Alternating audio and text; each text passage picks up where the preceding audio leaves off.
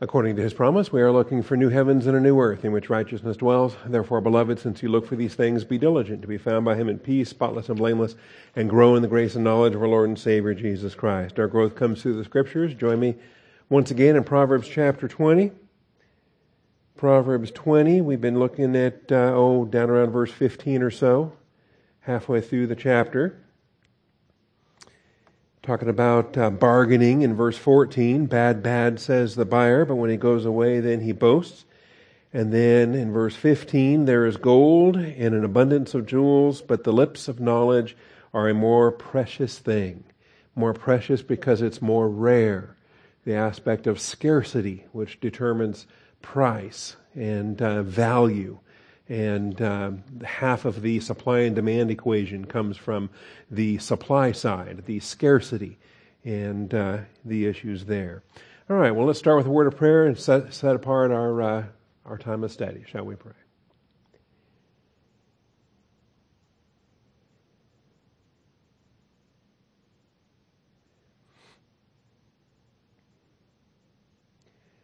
Almighty Father, we come before you this morning thankful for grace and truth, rejoicing in your faithfulness, Father, calling upon your faithfulness to bless our time together. Hedge us about, protect us, hinder anyone that would try to come in here and bring us to harm or stop what we're doing. Father, bless our time of study and open our eyes, open our ears, soften our hearts. We do thank you and we praise you, Father, in Jesus Christ's name. Amen. All right, and so dealing with these issues here, and it's kind of interesting, so many of these back-to-back here are centered on financial aspects or economic principles that we can glean in terms of biblical standards related to the free exchange of goods and services. And so it's useful to work our way through here, and so we outlined it under point 13. If I have the right slide here, there we go. And it's unfortunate that if you read the commentaries, a lot of them are very negative. In fact, about 90% of the commentaries are pretty harsh. And they view this speaker, the fellow saying bad, says the buyer, and they're viewing him as essentially dishonest, viewing him as a cheat, as somebody that's deceptive when he says bad, and then when he goes away, he boasts because he got away with some kind of mischief or some deception. He got to part ways, having essentially stolen from the person that he misled. And really, I mean, you can kind of see it that way, but you have to read into it and make some assumptions in order to read it that way. If you step back and read it more honestly or more straightforward, in a straightforward fashion, bad, well, every buyer says that. That it's not illustrating dishonesty, but rather it's illustrating the negotiated give and take between two parties in a free exchange. And we don't have the words of the seller listed here or recorded here. If we did have the words of the seller listed here, then he would be saying good. Good, says the seller. Bad, says the buyer. And this is what happens in the free exchange of commerce. This is what happens when you have a buyer and a seller and the voluntary exchange of goods and services. And so it's a negotiation. It's a negotiated give and take, and that's why it's repeated. That's why it's bad, repeated twice. And then on the third time through, they agree and they come to an agreement and they proceed forward from there. And so when he goes away, then he worships. And the halal, the praise, can be a praise and worship. It doesn't have to be an inappropriate boasting. It could be a very appropriate boasting. Let him who boasts, boast in the Lord. And we call that praise. Every time we say hallelujah, we're using the Hebrew word halal to praise God, to praise Yahweh, for what He's provided and the grace of what He's provided there, Doug. And the blessings we have to celebrate the faithfulness of God and His provision. If we have a good deal, we have a good deal. And we're thankful for that. All right. And so we moved on from there to the idea of scarcity, another economic principle. Scarcity as a determiner of value. In other words, the more common something is, typically the less valuable that it is and the less useful that it is as an exchange. I talked about cutting the grass last week, and if grass was worth $1,800 an ounce, then that'd be something. You just go cut your yard and save the trimmings and weigh it out by the ounce, and you'd make a lot of money that way. But then, would you really make a lot of money that way? Because everybody else in town can do the same thing. So if everybody has it, then what value is it? It's not worth anything. You go and you offer somebody a handful of grass, and you'd say, well, big deal, I got the same thing. And so the scarcity is what helps to determine the value of something. It is a determiner of value. The second determiner that goes with it is desire. Because even if there's none, if there's very little of it, but nobody wants it, well then that diminishes the value as well. My illustration there being buggy whips. There aren't too many buggy whips around these days. Well, that's because nobody really needs a buggy whip anymore. Who drives a buggy anymore? The horse and buggy is kind of done away with now, except maybe the Amish or groups there. So yes, there's a scarcity, but there's also practically no demand. So if there's no demand, then there's no market, and at which point then scarcity no longer determines the value. So economic principles related here. When we get to the issue of debt, take his garment when he becomes surety for a stranger, and for foreigners hold him in pledge. And the problem here, when you become surety, especially when you become surety for anyone, really, but God has designed the family and community, and on a local basis, He's designed the business dealings and the economic connections to be grounded in local commerce, so that we don't have unsecured debt, so that we don't have surety for people we don't know or foreigners that are hostile to our local interests. That becomes a big problem as well. And so this is point 15 in the outline, debt obligations. Debt obligations are terrible. And the idea of going into debt, there may be legitimate reasons for going into debt, and there are specific investments that need to be made on a collective basis, whereby groups of people come together on a joint venture. But the idea of a personal debt and having somebody beyond God's design be the guarantor, you start to wonder, what motivation does he have beyond the financial? And within the financial, if it makes legitimate business sense, why are you having such a hard time finding creditors? Why are you finding such a hard time finding business partners? Why are you turning to a stranger? Why are you turning to a foreigner? And so the vocabulary on this really stresses, I think, you have the stranger in the A part of the verse, and then you have the foreigner in the B part of the verse. And so both of those combined there then, I think, tell the issue here for what it is. All right. And so as we deal with it, debt obligations are terrible. Because once you get into a debt that you cannot repay, now what are you going to do? Now you can't repay it. Your creditor wants to get repaid, and he's going to start seizing either the collateral, or he's going to start seizing.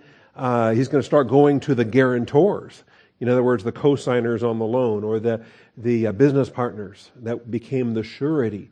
And keep in mind, in the modern world, of course, we have foreclosure, and we have bankruptcy proceedings, and we have courts, and we have all kinds of other things that are available.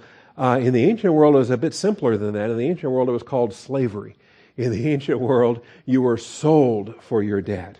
And that's something we no longer have. We've abolished all personal slavery and all debt slavery, other than the one place where it remains is still in the world of divorce court and child support. That's the last place where debt slavery still exists, because failure to pay child support can put a man in jail, and the issues there. But that's a separate sermon.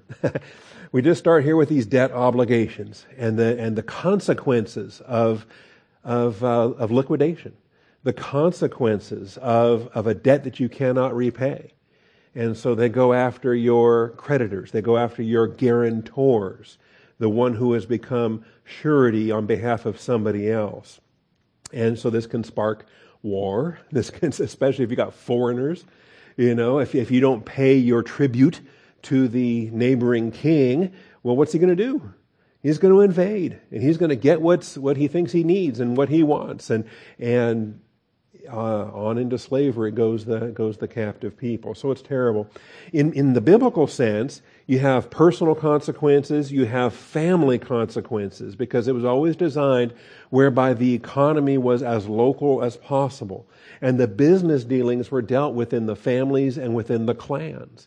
And so you would in fact network together different families, and that was done through arranged marriages. And that was done through bringing different family groups together and giving my son to your daughter, and we're bringing together the families and the clans for their economic situation. And if someone does grow so poor that they struggle to pay their debts or their expenses, then the family and the clan was there. That's where the principle of the kinsman redeemer is developed. So that a near kinsman like Boaz can purchase a plot of land that had belonged to Eleazar there. And anyway, the whole story in the book of Ruth is about the kinsman redeemer and what is required to redeem a property and to keep it within the family, to keep it within the clan. And if that means that you have to marry Ruth in order to raise up a child to the son that didn't have a son, well, that's part of it too. Because all of these are the principles that teach doctrine that God was teaching the Jewish people related to, and especially in the sense of kinsman redeemer, related to what the second Adam was going to do when he comes to this world and he redeems all of us, redeeming us from our sins. And in order to do that, he had to be a near kinsman. So these principles then get spelled out in this way, and it is significant. And so it's spelled out here in verse 16. Take his garment. And a garment could be held as a pledge, but then there's also a bit of grace involved, even within law, that says, if that's his only garment, you've got to return it to him at night so that he's not freezing overnight. You want him to survive the night and be alive tomorrow. He'll give you the cloak back in the morning again, and you can hold that collateral tomorrow, but don't keep it overnight. And those issues there. All right. So yes, take his garment when he becomes surety for a stranger. In other words, go ahead and hold his collateral. Go ahead and participate with him. Help him from this, because the stranger isn't going to have the mercy that you're going to hopefully have. And then for foreigners, hold him in pledge. Oh my goodness, let's not make this a cause of war. Hold him in pledge. And when a Jewish person has another Jewish person as a bondservant, as a slave, again, there's grace and mercy there, because there's redemption after the seventh year, and you don't want the foreigner to enslave the Jewish person. Anyway, this was warned about earlier in childhood. Theme was introduced in childhood, and it's useful. Give your child an allowance. Teach your child the value of money and the benefit to savings and these issues. Start those habits early that they can carry with them in a lifelong routine. Proverbs 6, pretty significant. In other words, get out of that debt now. Save yourself. Don't be a there we go. My son, if you have become surety for your neighbor, have given a pledge for a stranger, why are you doing that? Why are you guaranteeing somebody else's loan, somebody else's sketchy business dealings, somebody else's problems? And you're just guaranteeing it based on what? Friendship? Why is his family not working with him on this? Why is his clan not arranging the marriages in such a way? Why is he coming to you? See, these lenders of dubious nature, there's a reason why. You go to the loan shark because you can't go to Chase Bank. Okay?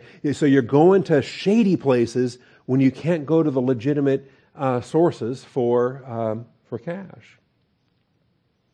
Anyway, so if you got roped into this somehow, get out of it. Rescue yourself. Even if, no matter what kind of begging you have to do, no matter how much it hurts your pride or your shame, you've got to get out of that. If you've been snared with the words of your mouth and been caught with the words of your mouth, do this then, my son, and deliver yourself. Since you have come into the hand of your neighbor, go humble yourself, importune your neighbor. Give no sleep to your eyes, nor slumber to your eyelids. Deliver yourself like a gazelle from the hunter's hand. That's how serious it is. You're like a trapped animal, and you're about to get eaten. Like a bird from the hand of the fowler. So that's an early lesson in childhood. Proverbs 6, verses 1 through 5. Then it gets repeated again and again in the adult capacity. Proverbs 11, Proverbs 17, we've already seen. There's a future one coming up in Proverbs 22. 26 and 27.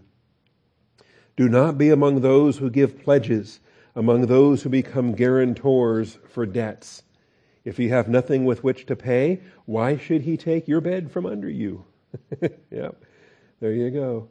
And you find that all of your possessions are liquidated and sold at auction, and you yourself, in the ancient world now, would be sold into debt bondage, sold into slavery. And that was the provision there.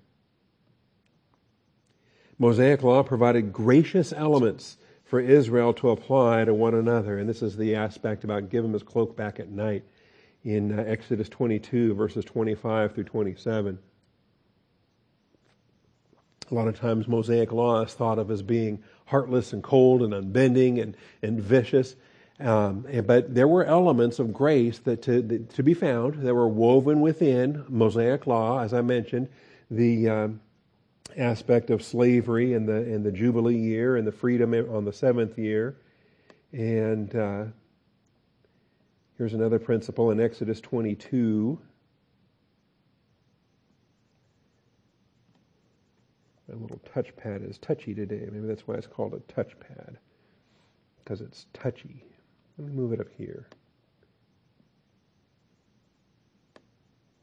No.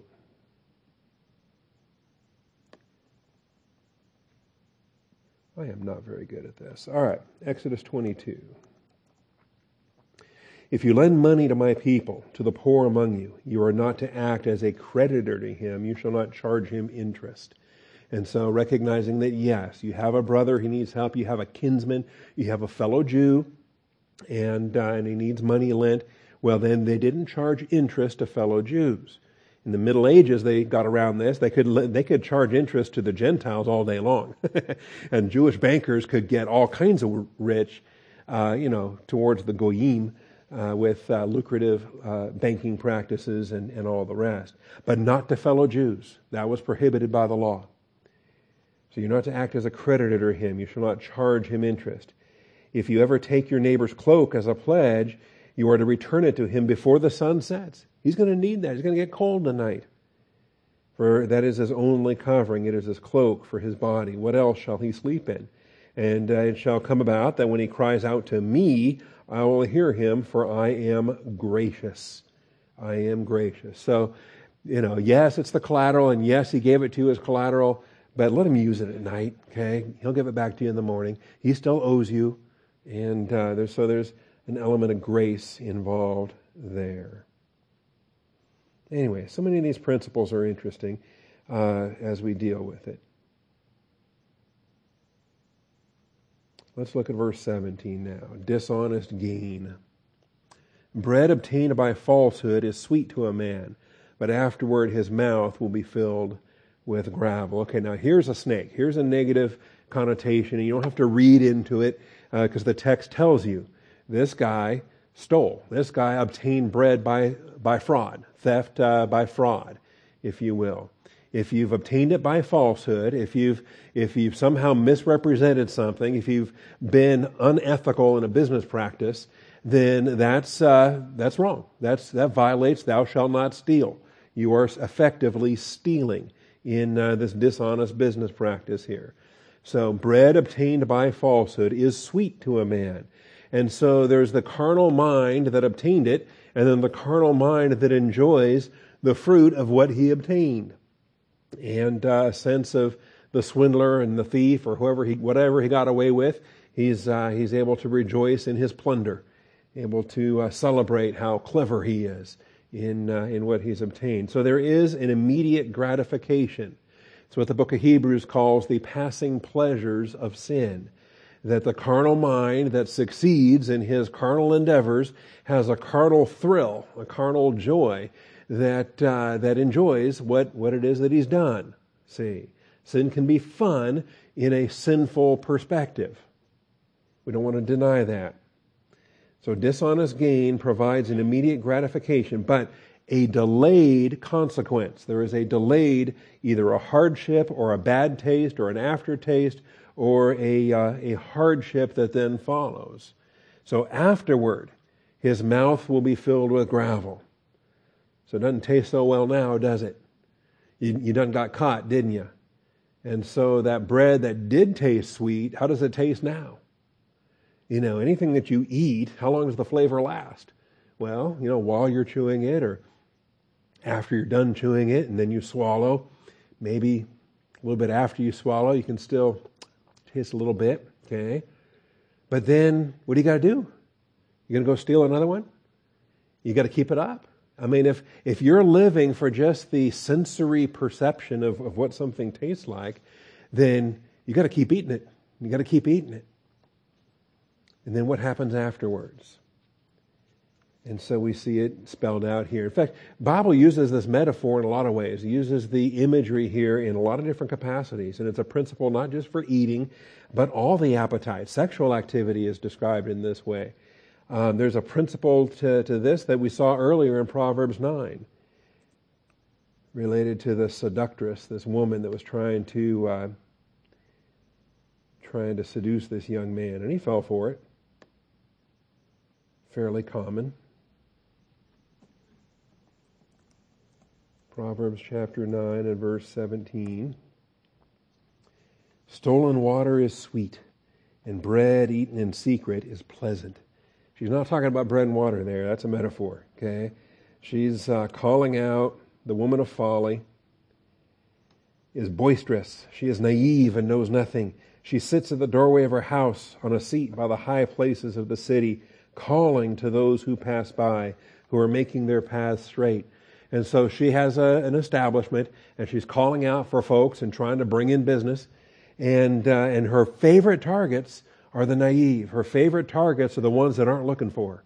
Those are easy enough. There's plenty of those guys that are looking for her. She's trying to expand her clientele, trying to expand her business, and to do so by reaching out to other folks that aren't necessarily shopping for this kind of activity.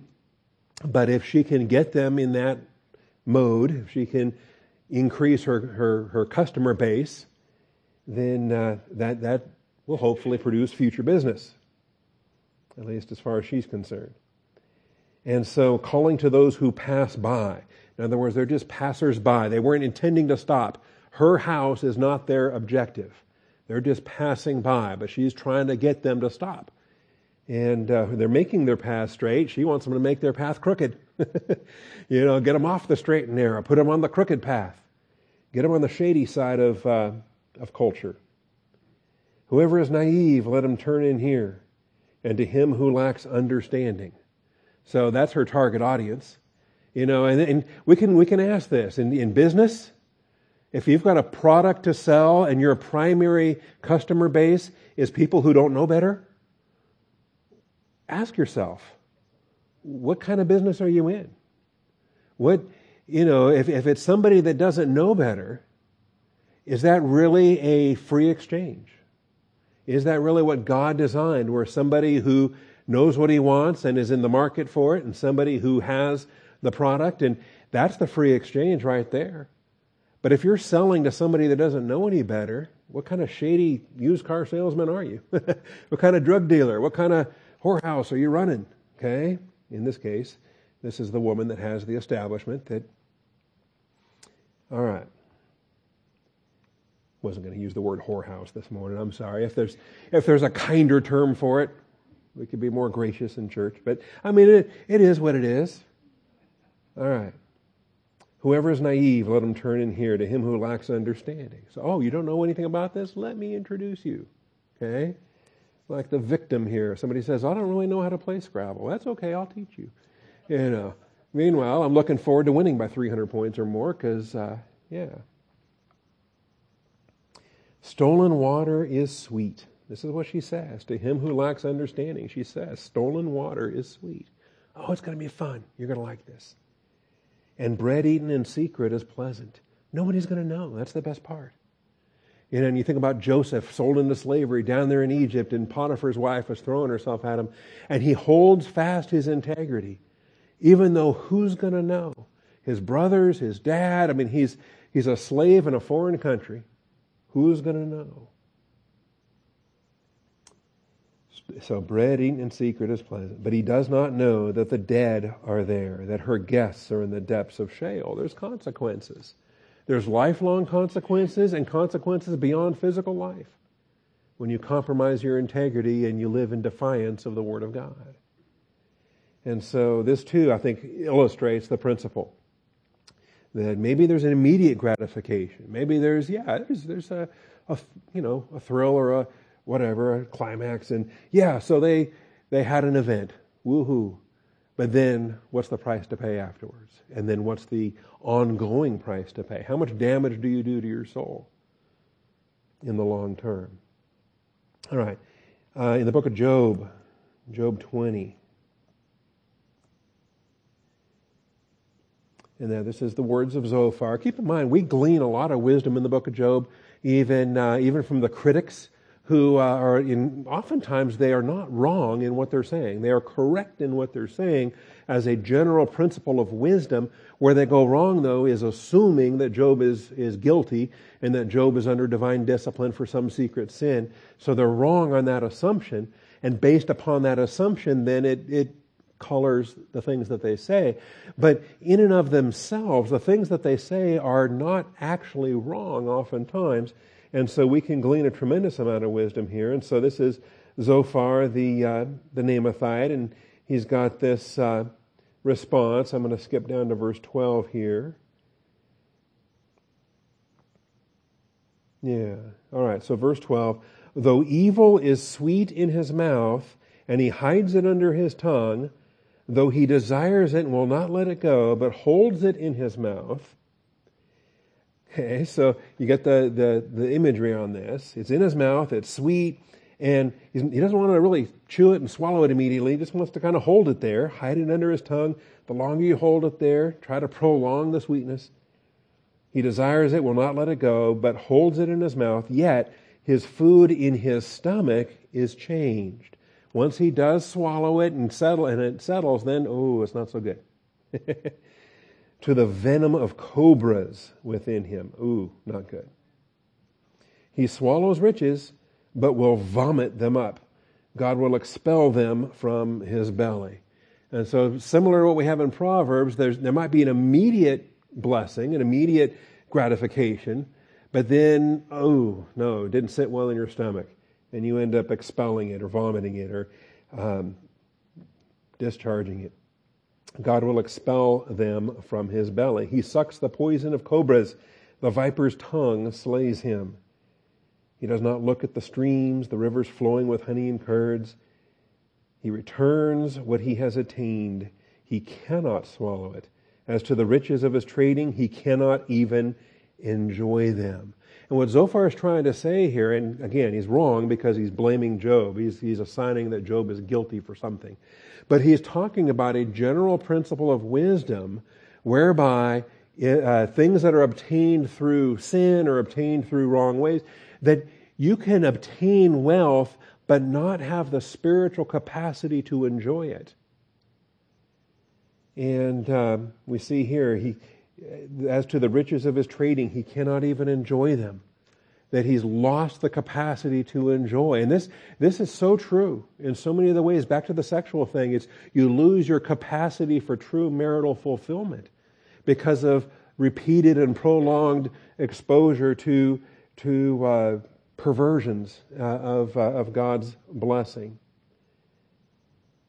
For he has oppressed and forsaken the poor. He has seized a house which he has not built. And so, and so to assume that Job made his fortune through this way and now it's finally catching up to him, it's a wrong assumption on Zophar's part. But he's correct in expressing in general terms what's very common to the wicked and who do get rich in this terrible way. Because he knew no quiet within him, he does not retain anything he desires. Nothing remains for him to devour. Therefore, his prosperity does not endure. You talk about the sadness of things, because he knew no quiet within him. He didn't have the capacity to start with, to truly enjoy the grace of God, to enjoy God's blessings, to enjoy abundance in temporal life. And so it just becomes vanity of vanities. This guy, what he's really describing here is Ecclesiastes prior to Solomon writing Ecclesiastes. Nothing remains for him to devour, therefore his prosperity does not endure. If you're all about the plundering, what happens when you run out of people to plunder? If you're all about high taxes and stealing from productive people, how long does that last? At what point, as Margaret Thatcher said, at some point you run out of other people's money. And that was her famous line about the limitations of socialism. If there's nothing left to devour, now what? Anyway, so there's more. In the fullness of his plenty he will be cramped. The hand of everyone who suffers will come against him. All your victims will eventually wise up to what you're doing. When he fills his belly, God will send his fierce anger on him, and he will rain it on him while he is eating. He may flee from the iron weapon, but the bronze bow will pierce him. Just when you think you've insured yourself against everything, here comes something you didn't insure yourself against, and it's got you. Anyway, it's an interesting chapter. Like I say, he's wrong when he attributes the wickedness to Job, that Job is not receiving God's divine judgment for improper, victimizing of the poor. That's not what Job had done. So we have the dishonest gain there. All right, that's verse 17. What's verse 18 about? Prepare plans by consultation and make war by wise guidance. Well, that's a good idea. All right. Consultation is always good. Consultation is good, but it must start with the Lord. Consultation apart from the Lord is useless. You can consult with a bunch of unbelievers and a bunch of carnal-minded folks and ignore the will of God, and then in that case, all the consultation in the world is useless. But if you start with the fear of the Lord, if you start humbly before your God, then start with that as a base. You're in the will of God. You're humble before Him. You're walking in the light. You're living according to Scripture. If all of that is on target, then consultation's a marvelous thing, because those are the kind of people you're going to consult with. You're going to find fellow believers, other brothers and sisters in Christ, other believers with wisdom, and you're going to consult. We've seen this before in Proverbs 11, Proverbs 15. We're going to see it again in Proverbs 24, that consultation is a blessing, but it's got to be with the Lord. Let me Let me take this slide backwards. We'll start with the with the Lord principle, because we were here a couple weeks ago. Unless the Lord builds the house, they labor in vain who build it. Remember this? Unless the Lord guards the city, the watchman keeps awake in vain. So if you're not in the will of God, if you're not walking with the Lord, if you're not fellow workers with what He's doing, that means you're just doing your own thing. You're out there apart from what He's doing, and actually you're a bit of an adversary. You've got some plan going on, and it's not God's plan. So you want to build a house, and God's not doing it? Good luck. You're on your own there. And in that event, it doesn't matter who you consult with. Get all the consultation you want. God's not building that house. You labor in vain. Same thing with guarding the city. If God's not doing it, what are you doing? It is vain for you to rise up early, to retire late, to eat the bread of painful labor. This is the verse we saw a couple weeks ago. For He gives to His beloved even in His sleep. We need sleep. We don't want to abuse it. We don't want worship it. We don't want to enjoy it so much that we become sluggards. There's a balance to that. That's what we were trying to teach when we were looking at this. The balance to that. You need appropriate sleep, and you can faith rest and trust in God that He's giving you what you need during the time of your sleeping, and then He's going to give you what you need during the time of your waking, as you're His fellow worker and you're keeping yourself in His will. So you got to start with the Lord. Proverbs 3, verses 5 and 6, maybe our favorite Proverbs, the ones we could quote before we started the Proverbs series. Trust in the Lord with all your heart. Do not lean on your own understanding. So if you're going to try to accumulate counselors and God's not counselor number one in your Rolodex, start with Him. Consult Him first of all. Be with Him daily in prayer, in Bible study, in the Word, and then, so He's your number one counselor. He's your number one guidance, and then go to other counselors. Go to other sources of wisdom. Call your pastor up, see what he thinks. Call up a deacon. Call some brothers and sisters in Christ. But you start with the Lord. You start with the Lord. So trust in the Lord with all your heart. Do not lean on your own understanding. In all your ways acknowledge Him. He will make your path straight. You understand, all your ways is all your ways. Okay? I checked the Hebrew on that. It's all your ways. It's not just, the biggies or the things you can't handle. It doesn't say, handle the little stuff on your own, and then if it's something too much for you, then you kind of go to God and He'll bail you out. That's not what it says. It says all your ways. And these things that you think are little things, they're not as little as you think they are, and you're not as good as you think you are. So in all your ways, acknowledge Him. Even the little things, all things, so that He gets the glory for everything. There's not one thing that I want to steal His glory from and try to claim it for myself. Because once you get on that path, once you start thinking that you can handle the little things, that means you're trying to claim a little credit for these things over here. You want a little bit of, to Bob be the glory for little things over here. No, it's to God be the glory for everything. And you realize what a slippery slope that is and how dangerous that is, because as soon as you get that in your mindset, and I think maybe it's one of the elementary principles of this cosmos. It's one of the stoicheia, fundamental building blocks of how this world works, is that God expects us to handle the little stuff and go to Him for the big stuff. Problem is that all that does is feed pride. Because you can look at the next guy and say, wow, look at that. My little stuff is bigger than his little stuff. And I can handle more bigger little stuff than he can handle. And he's quicker to cry uncle and call God for help. And I'm slower to do that because I can handle more. And all that is just feeding pride and arrogance, and it's selfishness. It's horrible. In all your ways, acknowledge Him and He will make your path straight. So, assuming that this is on target, that you're walking in the Lord, you're acknowledging Him in all your ways, He will make your path straight. Part of Him making your path straight is giving you counselors, giving you older brothers and sisters, giving you firm guidance that's going to come, and it's going to reinforce your faith, and you're going to reinforce their faith. And sometimes you're going to end up being somebody else's counselor for something they've got going on. That's fine too. In fact, it's supposed to work like that. And so we need the abundance of counselors, because you know what? Plans and making war is not a simple endeavor. Making war is, all the logistics of war is something else. And in some cases, the actual combat stage of war is among the simplest. Okay? They die, you live, there you go. But then the actual logistics and the supply chains and the reinforcements and the repair of equipment and all the strategy that goes into where do we fight this war and how do we prepare this battlefield and how did we even get here in the first place, and all the other strategy that goes into, and maybe this is a war we don't want to fight.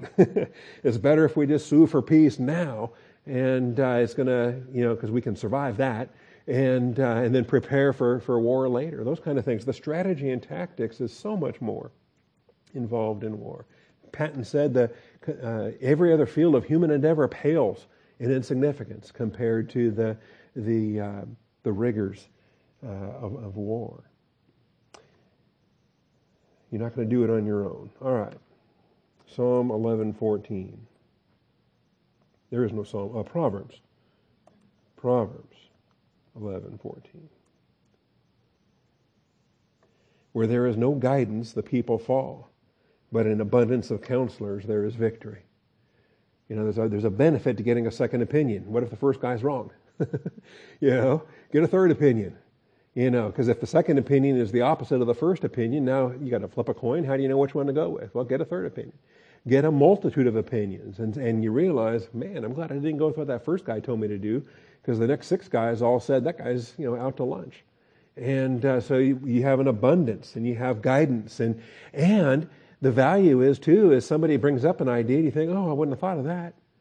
And the first 4 guys didn't think of that, but the 5th guy thought of that. Man, I'm glad we asked you. That helps us out. This, too, is one of the tremendous thrills that happens when you come to a church prayer meeting.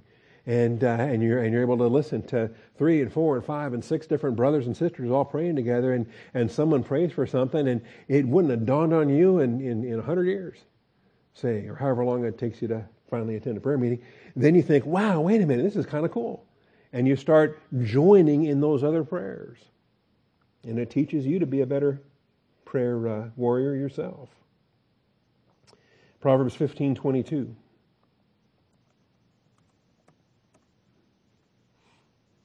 Without consultation, plans are frustrated, but with many counselors, they succeed. And again, this is just in general principles. The more advice you get, the better input you get. At a certain point, though, the too many, what's the expression? Too many chefs spoil the soup. Yeah. So, the broth, whatever it is. Yeah. So, just because you're getting all of the input doesn't mean you're using all the input. You're considering, and it may be that somebody offered something and you're thankful for it. You don't make use of it. Okay? And same thing, too. I think the problem with too many chefs spoil the broth. If everybody's going to throw something in there, then it doesn't all combine very well. There's stuff that needs to not be in your soup. Okay? You don't have to take everybody's advice, but you should listen to it. And have reasons why you are discounting it or disregarding it, or because there's other things that balance out. There's other things that balance out. And so in the give and take of these negotiations and the considerations, you understand how this works. That's why we have the consultations that we have. 24:6.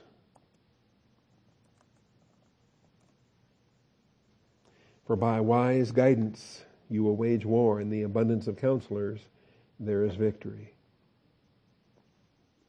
And I don't know how many battles in world history were won this way because you have the Trojan horse and whatever. You just don't think. And you think, wow, this is great. It's in our hands, right? Or little bighorn or whatever. You just make an assumption. Oh, yeah. And you don't even stop to think. Maybe there's more Indians over that ridge, and maybe we're surrounded, and this could be a bad idea. And Custer, doesn't matter how many battles you win, that last one can be awful. And the one you're famous for the rest of world history. All right. So consultation is good. That's verse 18. Prepare plans by consultation and make war by wise guidance. And these are the things too, and I think God has given us a church family for this, and the blessings why I like God has blessed us with. When I was praying about the Through the Bible idea, and I sent an email to my elders. I said, Warren, what do you think about this? Pray about it, please. And Glenn, pray about it. And Doug, pray about it. See if, we did a Through the Bible series in 2002, and it's been almost 20 years. I'm kind of thinking about doing another one, but it's a lot of time, it's a lot of energy. What do you think? We'd have to put Proverbs on hold for a year. We'd have to put Genesis on hold. What do you think? This is going to be consuming if we're going to teach 7 times a week, 365 times in a year. And would you please be praying for that? Is it a good idea, bad idea? How do you think we should make it happen, if it's going to happen?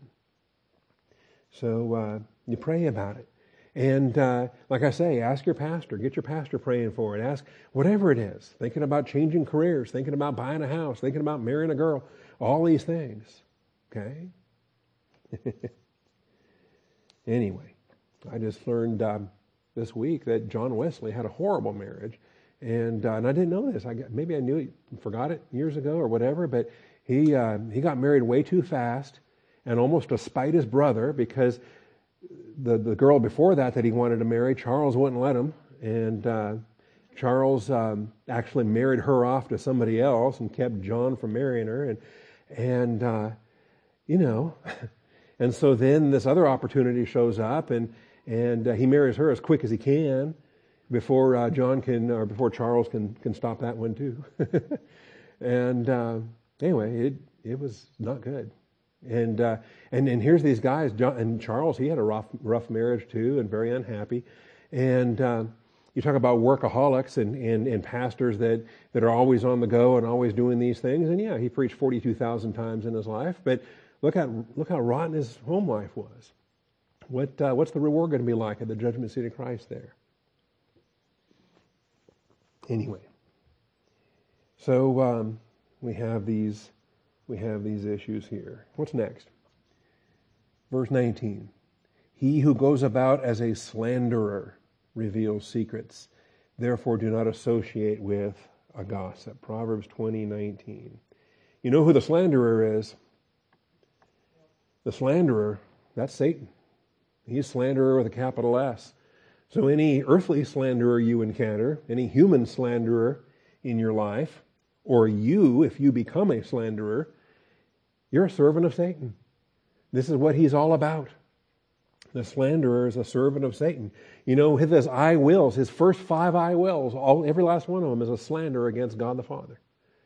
Every lie that he tells, these slanders against God, against the Father, against the Son. The slanderer is the servant of Satan. In the Hebrew here, it's the Rakil. Rakiyl. Rakil. Slander, talebearer. And the tale doesn't have to be true. Maybe it's true and just doesn't need to be said. Maybe it's not true. That's even worse. Sometimes, the difference between gossip and slander. Gossip actually happens to be true. It's just you don't need to be telling that story to somebody that doesn't need to be hearing it. Slander is completely fabricated, completely made up. But it still accomplishes what it needs to accomplish, because in the eyes of the one receiving it, or the ears of the one hearing it, you are diminishing the value of the person you're slandering. And you're sparking then the consequences based upon something that's not true. That's the slander. This is what our accuser does. He accuses us night and day before the throne. And so the Scripture talks about this and puts this in the strictest of judgment. Slander and gossip, it's like, why is lying equal to murder? Okay? And yet the cosmos is so built so that the elementary principles of the cosmos tell you that lying's not so bad. And little white lies are actually pretty good. And, there's useful lies that you can tell. That because those useful lies make the person feel better or keep them from feeling bad. And so these little white lies are beneficial to culture, beneficial to society, or beneficial, to whatever. Does this dress make my... when the wife or the girlfriend asks the husband for his opinion, and it's the no-win scenario. No, not at all. It looks great. You usually try to find a way to not answer the question and change the subject, answer in a different way. Because you can't lie. All right. Anyway, there's other things. And yet the world says, well, some lies are beneficial. Anyway, so we have slander, we have talebearer, we have the career of somebody that moves about and moving from one to the next to the next to the next. He doesn't stop. There's no stability with this guy. The idea of a peddler. In fact, the root verb here behind Rakil is a verb for a traveling salesman, a peddler, and somebody that goes about from place to place. And because he goes about from place to place, maybe he's got legitimate reasons for going about place to place, because he's got merchandise and he goes about and he's finding different markets for his wares. But as he goes about from place to place, he also can tell stories. He also can convey information. And peddler networks were very much spy networks in the ancient world and even in the modern world. If you've got business dealings overseas and you've got connections in different parts of the world, well then those business dealings can become exploited in national security apparatuses and other espionage venues and things like that. So it's always been the case, and even back here, this Hebrew word, like I'm saying, the verb behind rakil could speak of an emporium, a marketplace or a peddler, and you got to be careful with those things. Anyway, so slandering, tale-bearing, they're spoken of. It's the Scripture prohibits this. Let's look at this and then wrap up for the day. Leviticus 19:16. And it's curious to me because we have this verb that's used in the fall of Satan passage in Ezekiel 28. It said, by the abundance of your trade, you profaned your sanctuaries. And that trade, that verb there, that noun, that trade there is related here to the rakil. And so he was a slanderer, and he was unrighteous in his marketing. Anyway, Leviticus 19:16. You shall not go about as a slanderer among your people, and you are not to act against the life of your neighbor. I am the Lord.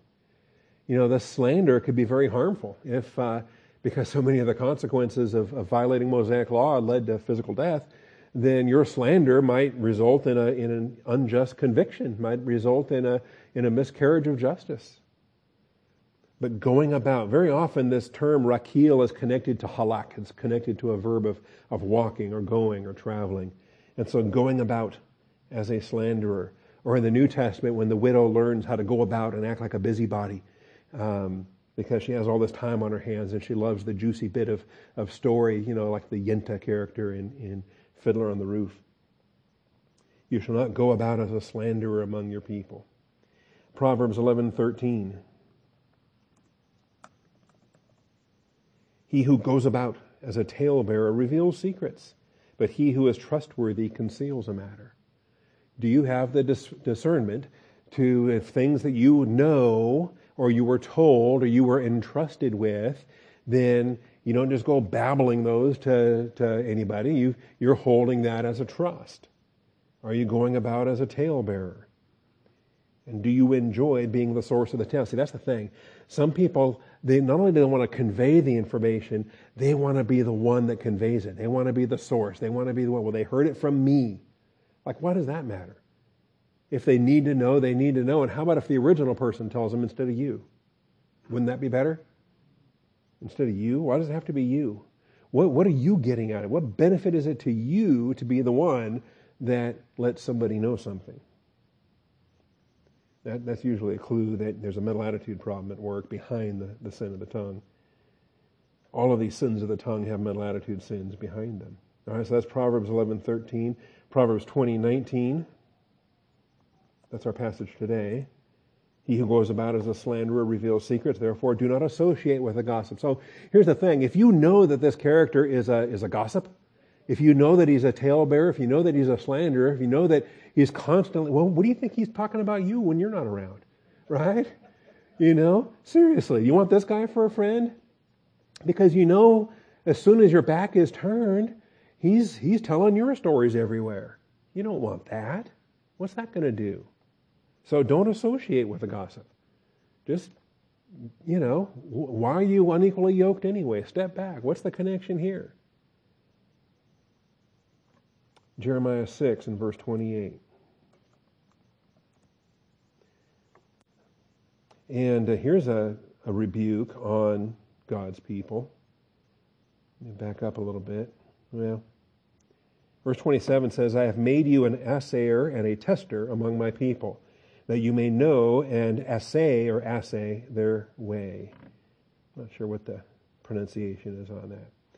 All of them are stubbornly rebellious, going about as a talebearer. So you get a whole culture, and they're thriving in this.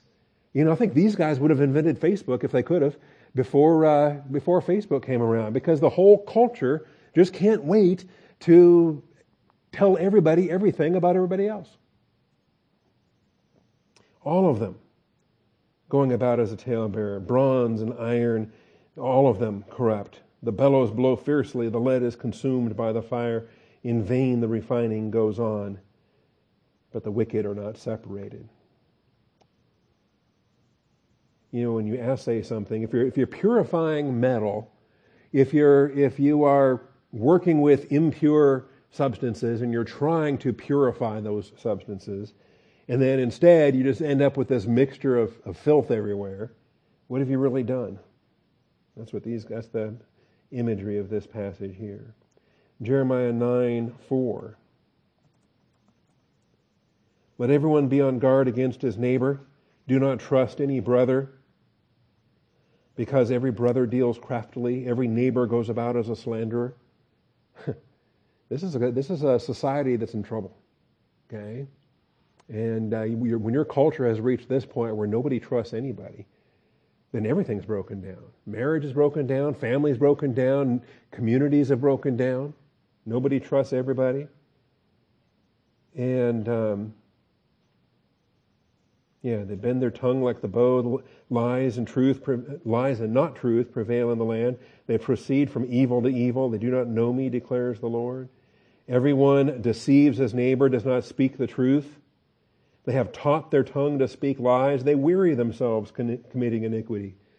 Man, when you've done so much sin for the day, you're just tired of, you're worn out. That's a lot of sin. So there's a national consequence if this becomes cultural. Ezekiel 22:9. And I think our culture is there now. At least certain segments of it, where they've exchanged the truth for a lie, and things that are just flat out provably false, but they get accepted as truth. They are the politically accepted truth. And if you speak against it, you are ostracized or worse. Slanderous men have been in you for the purpose of shedding blood, and in you they have eaten at the mountain shrines. In your midst they have committed acts of lewdness. And it's pretty bad, the things that they've done. Anyway, we'll let that go. Yeah, that's not a happy chapter either. All right. Well, so we have, all right, well, we covered a lot today. We covered 16, 17, 18, 19.